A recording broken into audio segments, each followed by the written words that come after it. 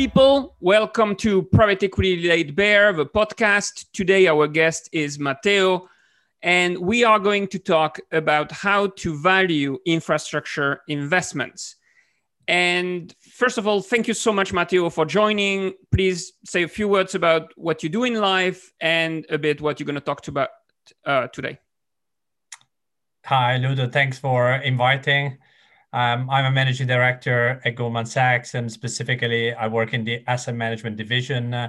And within that, I'm in the part that does alternative investments, where we have about $140 billion of assets under management across both private equity and private debt. Within the equity sleeve, we have several investment strategies, including infrastructure, where I sit, but also traditional private equity, real estate, growth equity, etc. In infrastructure, we've raised over $12 billion over the last 15 years.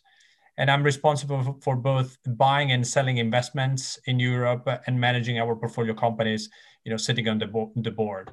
So for better or for worse, I've been involved with infrastructure for a long time. I started 20 years ago, originally doing infrastructure financing, and last 15 years doing infrastructure equity. And I really like it. You invest in something tangible, you contribute to the economic growth, but you can also help protect from long-term risk like climate change, for example, by investing in energy transition. And in terms of fund size, what would be the size of your latest fund in infrastructure? So our latest fund was $2.5 billion. We just, we're finishing investing that. Okay. And so what are the key tricks that our listener needs to know about valuation in general, but specifically about infrastructure?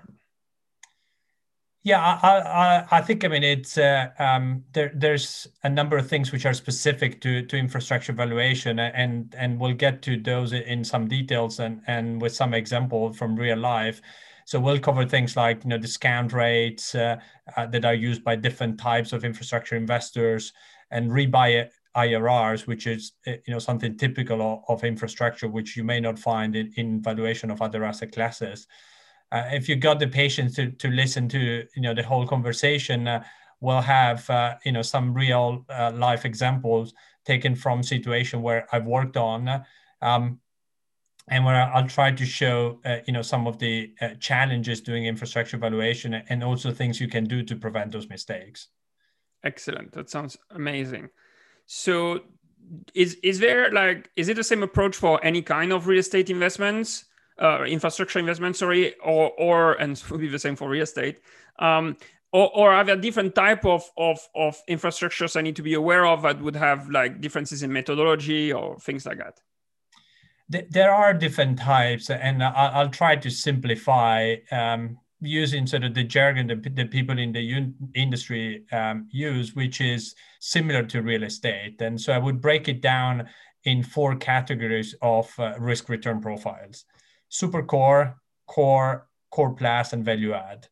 Super core investors target the lowest risk businesses with a levered IRR, call it of 6 to 9%. Core investors would target 9 to 11%. Core plus are usually 11 to 13%, and value add 13 to 16%. That would be in today's environment, right? Given where the interest rates are and where the prices are. So some people are still targeting 13% plus, which seems punchy. That's right.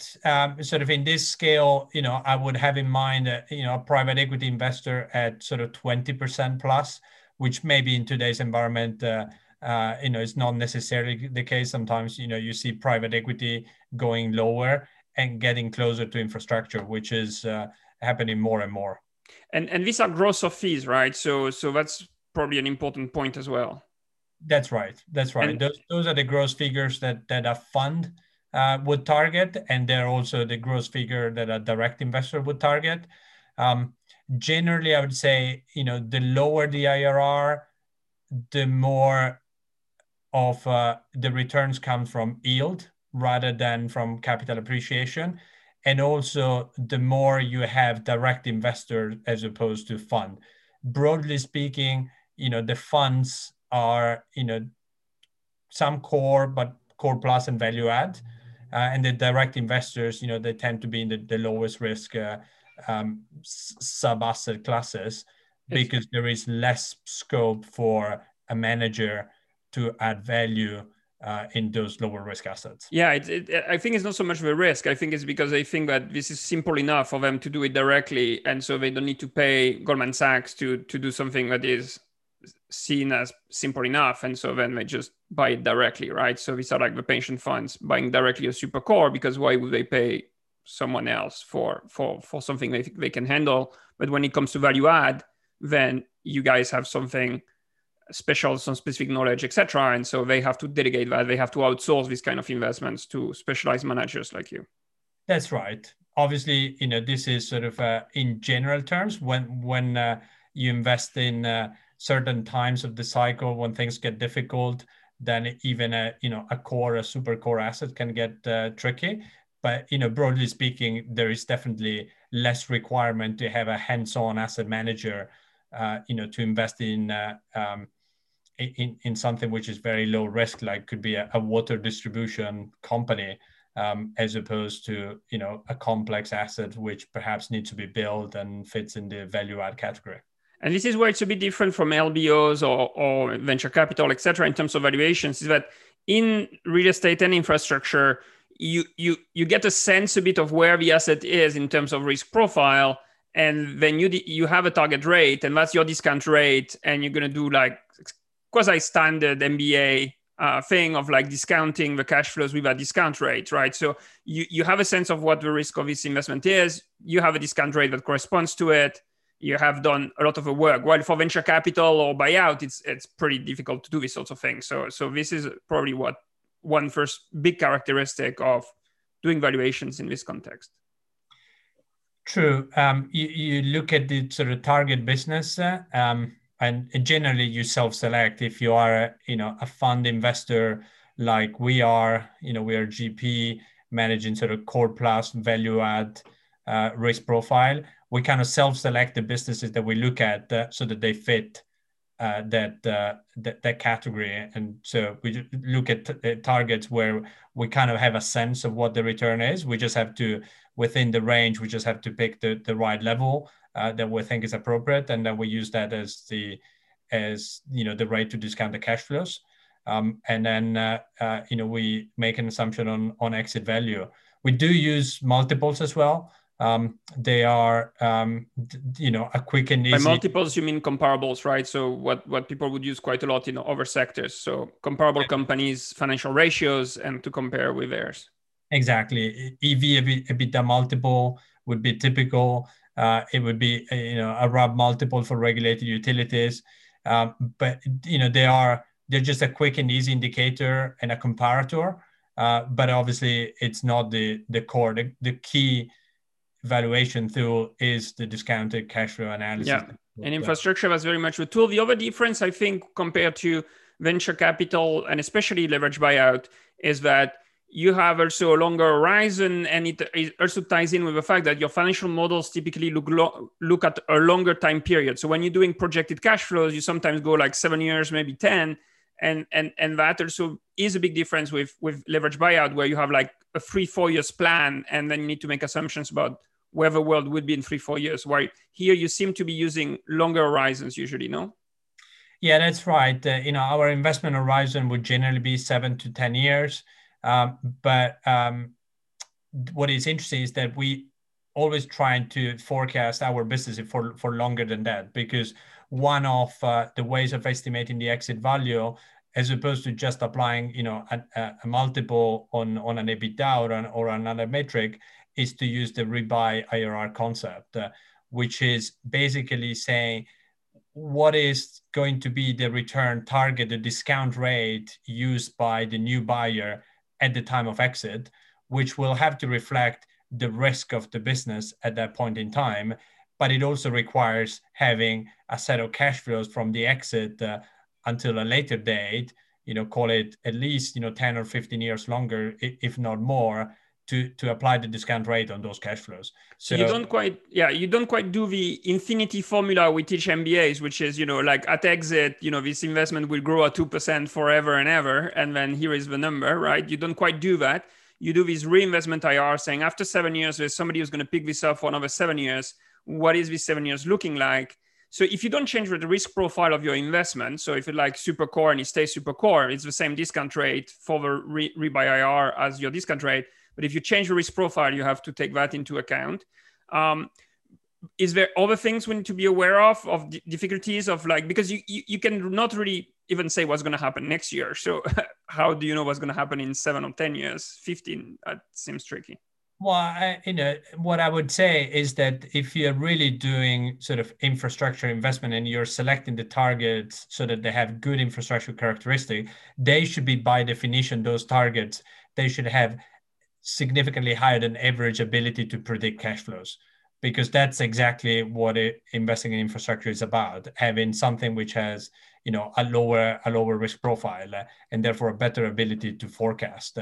I think you made the right point that if you're not changing the risk profile of the business, then the discount rate should be the same. The rebuy IRR should be the same as the target discount rate initially. Those two things should be consistent. However, for a fund, particularly a core plus and value add fund, a lot of the investment thesis generally in infrastructure is about de-risking an investment. Okay. So you buy something that initially is core plus or value add, you try to work on it to reduce the risk so that you can sell it as a core, or even better as a super core. And then the basic intuition here that some people often get wrong is that if you de-risk, the price will be higher, right? So if you bring the risk down, it means the discount rate is lower, which increases the price of the asset, right? Exactly. So that should be how one way to create value. Obviously, the other way is to grow the business and grow the EBITDA and have a bigger company at exit. But de-risking is sort of a big part of the theme for a fund investor. It's probably less the case if you buy super core. There's not much you can de-risk. Yeah, it's already the question there is, are the interest rates at exit in 7 or 10 years going to be as low as they are today? And I think that's a big question. Yeah, I was going to bring this up actually, because you have these target rates, and I said it also when you presented them. I said, well, it's in this current environment where basically the LIBOR is at zero, the base rate is at zero. But if you were anticipating by looking at the yield curve, maybe that in 10, 15 years, the consensus is that interest rates would have gone up by 2% or so, you could have a case for saying, the rebuy IR would be this target now, even if I don't change the risk, plus 2% because I expect the interest rates to go up. Yes. I think generally it's fair to say that the infrastructure is it's inversely correlated to interest rates, valuation, and therefore you should do that if you think interest rates are going to be higher. Yeah, and the classic case of de-risking, I guess, in your world, and trying to use some classic infrastructure vocabulary, which I sometimes get wrong, is like this greenfield versus brownfield, right? So I guess greenfield is if I remember right, is when something is green, so it was like it's kind of new, so there is no assets in place, and so you would do a greenfield investment, but then by the time you exit it, it has become a brownfield investment. So everything is in place, and therefore then it is a lower risk. Did I get that right, or I inverted greenfield and brownfield? No, that's spot on.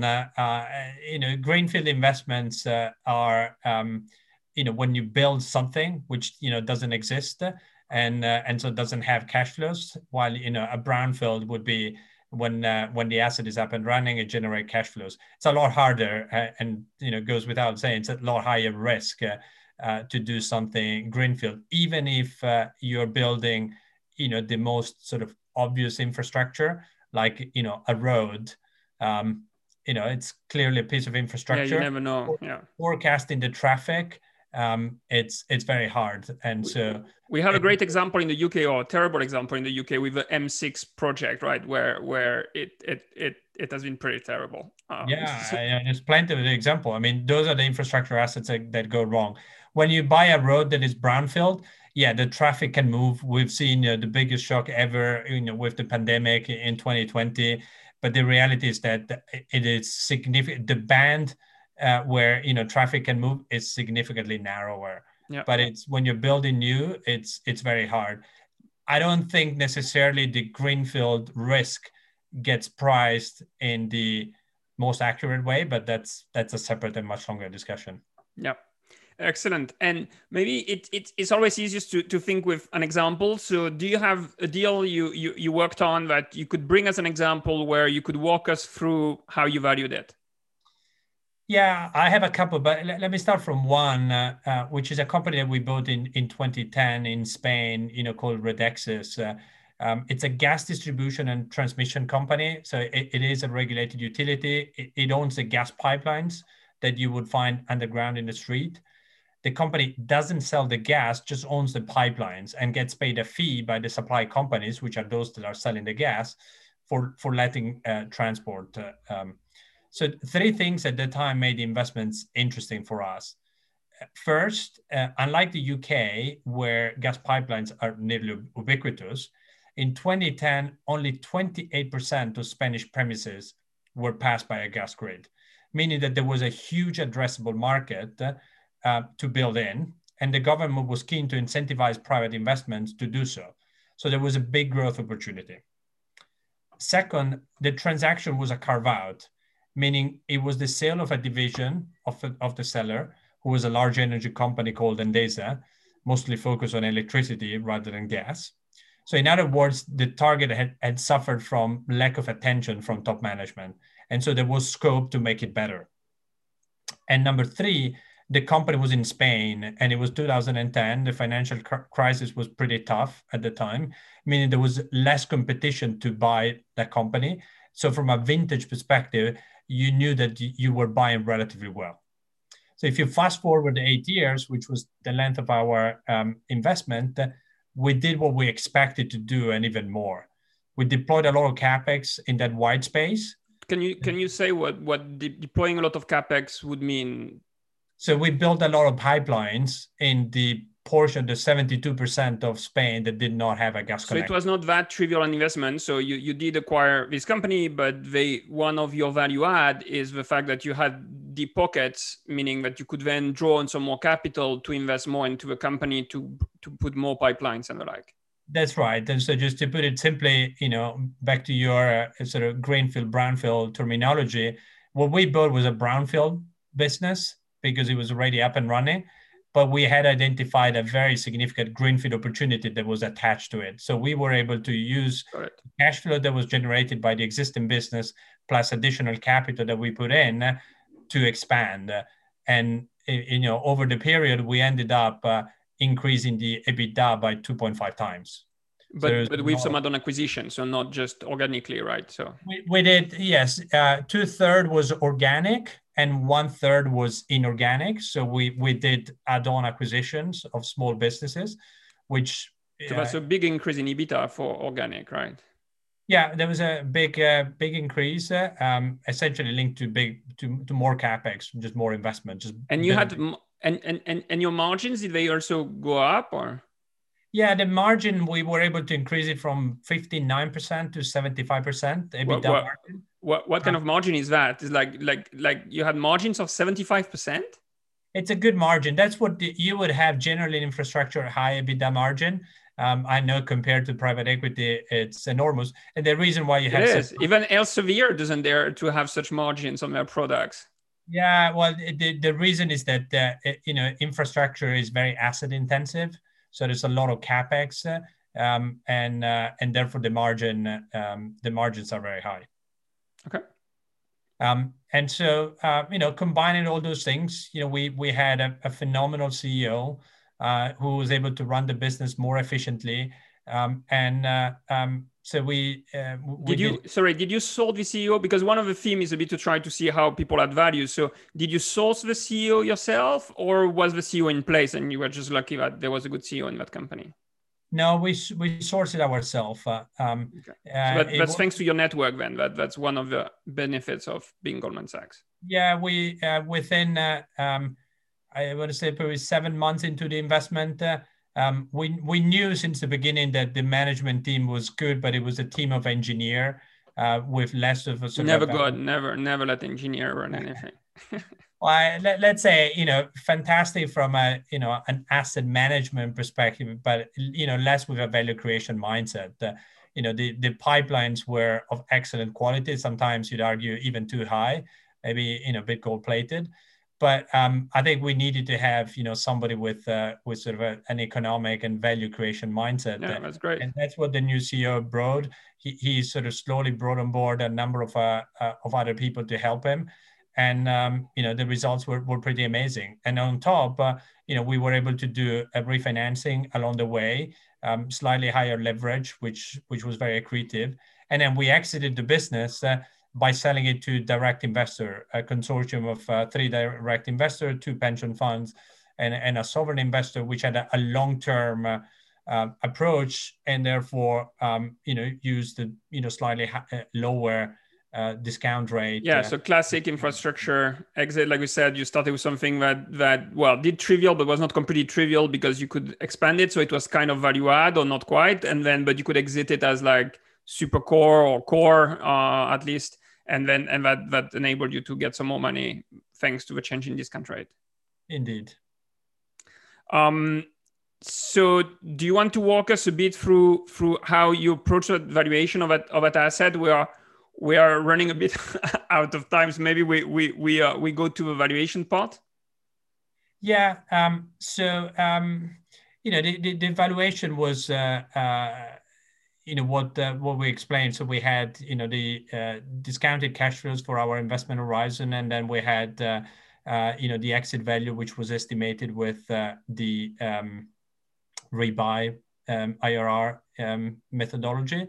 I think the thing to always pay particular attention is the rebuy and the exit, and because it's very easy, it's probably the areas where it's the easiest to make a mistake. But here, you need to know at the beginning that you're going to exit it to a direct investor as a core plus investment. So you need to know that plan from the beginning, right? So you need to have worked it out from the beginning. Otherwise, you don't know what to do as a. This is where it's interesting. Like I often emphasize that to my students.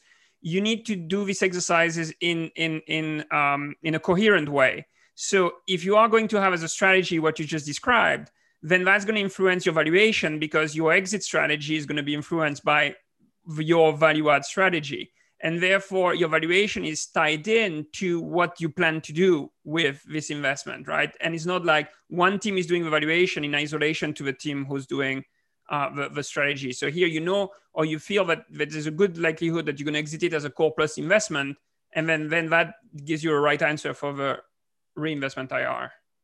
I think that's right. And that's where it helps, for a financial investor, you just have one team that is across everything. Sometimes, a corporate buyer might not have that. They might have a much bigger team involved in an acquisition, and you would have the M&A team, which is doing the financial analysis, and the operational team that would do, the business plan. And so you might have that risk of, lack of coordination between the two. As a financial investor, you've got a pretty lean team that is just across all the different things. So you're spot on. Your exit strategy is influenced by what you do during the life of the investments and what your plan is. And so if you plan to de-risk it, to position it better for exit, then it's all consistent, and you can underwrite to some extent a better exit.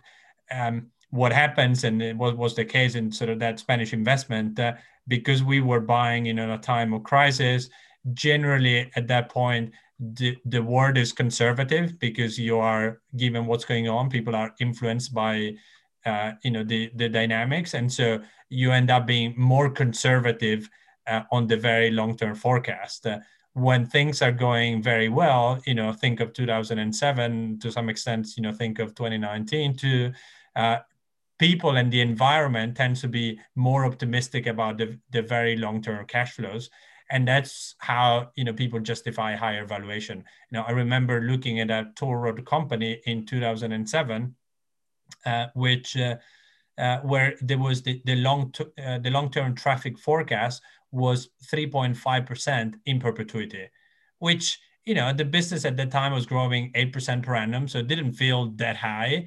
But it turned out to be completely wrong. And when you do 30-year forecast and your growth rate is probably twice what it should be, the difference in valuation becomes enormous. Yeah. And so we said earlier that we use DCF, so net present value with this discount rate, etc., for valuation infrastructure because we feel we can forecast the cash flows. So let me ask you the question a bit cheekily: is that when you wrote this model in 2010 and you projected the cash flows, now you sold the business, I guess. Well, you did. And so did you get this cash flow projection pretty accurately, or were they off? I think the cash flow projection, the investment I told you, was about 8 years. We were, not too far. Where we got it wrong was after 8 years, we had forecasted the business to have very little growth. In reality, when we sold the business was forecasted to have a lot more growth. And that was actually very beneficial because we were not counting on the ability to continue to grow. And therefore, we sold a stream of cash flows that was much higher in value than we had anticipated. Okay, no, that's great. And would you have another example where you couldn't quite do this? So here we saw, it feels like a textbook example of infrastructure valuation and deal. Do you have a case that wouldn't be as standard? I have a case of that is sort of less standard, which is an investment that we still own. We made it in 2018. It's a company called City Fiber. What they do, they build full fiber networks around the UK. So for those that like the telecom jargon, we build FTTH network fiber to the home. When we're looking to buy City Fiber in 2018, there was only 5% of the UK that was covered by full fiber, so pretty much nothing. While 100% of the country is covered by a copper network, the traditional telephone lines that you would get from British Telecom. And that the future is about getting everybody connected to full fiber. The government has very ambitious target to do this. So somewhat similarly to my example of Redexis, there was a very large growth opportunity. The difference was that in Redexis, you had a greenfield and a brownfield component together. In the case of City Fiber, the EBITDA was close to zero when we bought it. So it was pretty much entirely greenfield, but the company was listed and had a market cap of 375 million pounds, give or take, in anticipation of the value that would have come from the future opportunity. And it was about 100 million pound of cash on balance sheet. So that's pretty wide, right? So you're going there. This company is already listed. We like to think, at least academics do, that the stock market is not completely stupid. So if I put the valuation at 400 million, is that it's in the ballpark of right, including all the growth prospects and the like. So the market is not dumb. So even though they're making no money, the market is saying it's still worth 400 million. And you guys go there and are going to pay a premium. Usually it's 30-40% to delist it, which is a huge premium. To recoup 40% value, it's a big deal. So you're going to put 40% extra on the table to get this company off the stock market, which is already valued pretty highly. It's 400 million for a business not making any money. So how did you come up with a justification? So here's a different setup, a justification that, well, the stock market is saying this is worth 400 million. We are going to argue it's worth 500 million. And here is why. It's kind of like a reverse exercise. Now the valuation is fixed. Now you need to play with your Excel model to justify why would you pay such a crazy price that the market is saying is worth less. Yeah, and you can imagine that we had a pretty robust discussion at our investment committee when we asked for approval to spend more than 500 million pounds to buy a company that was making no EBITDA in the infrastructure business. So it was pretty tough. But you're right. In general, the market should pricing correctly. But I'd say in general, I find that is less and less the case for businesses that are very hard to forecast, because it was hard for us to come to do evaluation of City Fiber, let alone for the shareholders with very limited public information on the company. A business that it's all about growth in the future, where the management is not telling you those forecasts, how can you apply the right valuation? So the market was kind of basically valuing it on a good feel. There were 3 or 4 brokers that were covering the company with I remember a range of price targets that was incredibly wide, from a total sell to a buy that was 3 times the share price at that point in time. So an enormous range, kind of showing the challenge for a public market investor to value a greenfield infrastructure company. So what we thought was that we liked the opportunity. Fundamentally, we thought that fiber was going to be the future. There was going to be a big push for it. There was going to be a lot of demand because it would have become more important both for consumer, for businesses to have better quality connectivity. Nobody was forecasting COVID and the big push in digital infrastructure demand that has. Yeah, this was like bingo for you. That, for us, yes, it was a push. But the reality is that we were already betting on that trend to happen, probably at slower pace. COVID just accelerated that tremendously. So we came up with our set of cash flows, and we apply our discount rate. And then we thought, we're developing a business from scratch. So there's greenfield risk. We need to get paid for that. But once it's up and running, this company should be very valuable. It should become, the fourth utility. So if you think, so even though it was like a venture capital style investment, you still felt that you could say what kind of cash flows would come out of it, and you guys still felt more comfortable approaching it from an NPV DCF perspective than the usual VC perspective, which would have been, let's take a multiple and add to it. And that's right. The challenge for that is that people would still look at the EV/EBITDA multiple at acquisition, and that made no sense. And so that was explaining that you couldn't do it. It wasn't an easy discussion, but ultimately the committee recognized the value of the opportunity and that it was fairly remunerated for the risk of developing. I think with hindsight, we were prudent at the time. The opportunity that we ended up finding was much larger than we had anticipated. So the company will grow a lot more because it will build a lot more fiber than we were comfortable underwriting at the time. So it went in the right direction. I think we still have to see what the outcome is going to be, and only time will tell. But I feel pretty good that the direction of travel is the right one.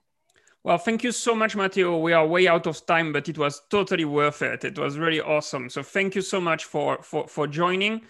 This was Infrastructure Investment Valuations Laid Bare. Don't forget to subscribe. Congratulations on your acquisition of one more piece of knowledge. Ciao, ciao, everyone. And thank you again, Matteo.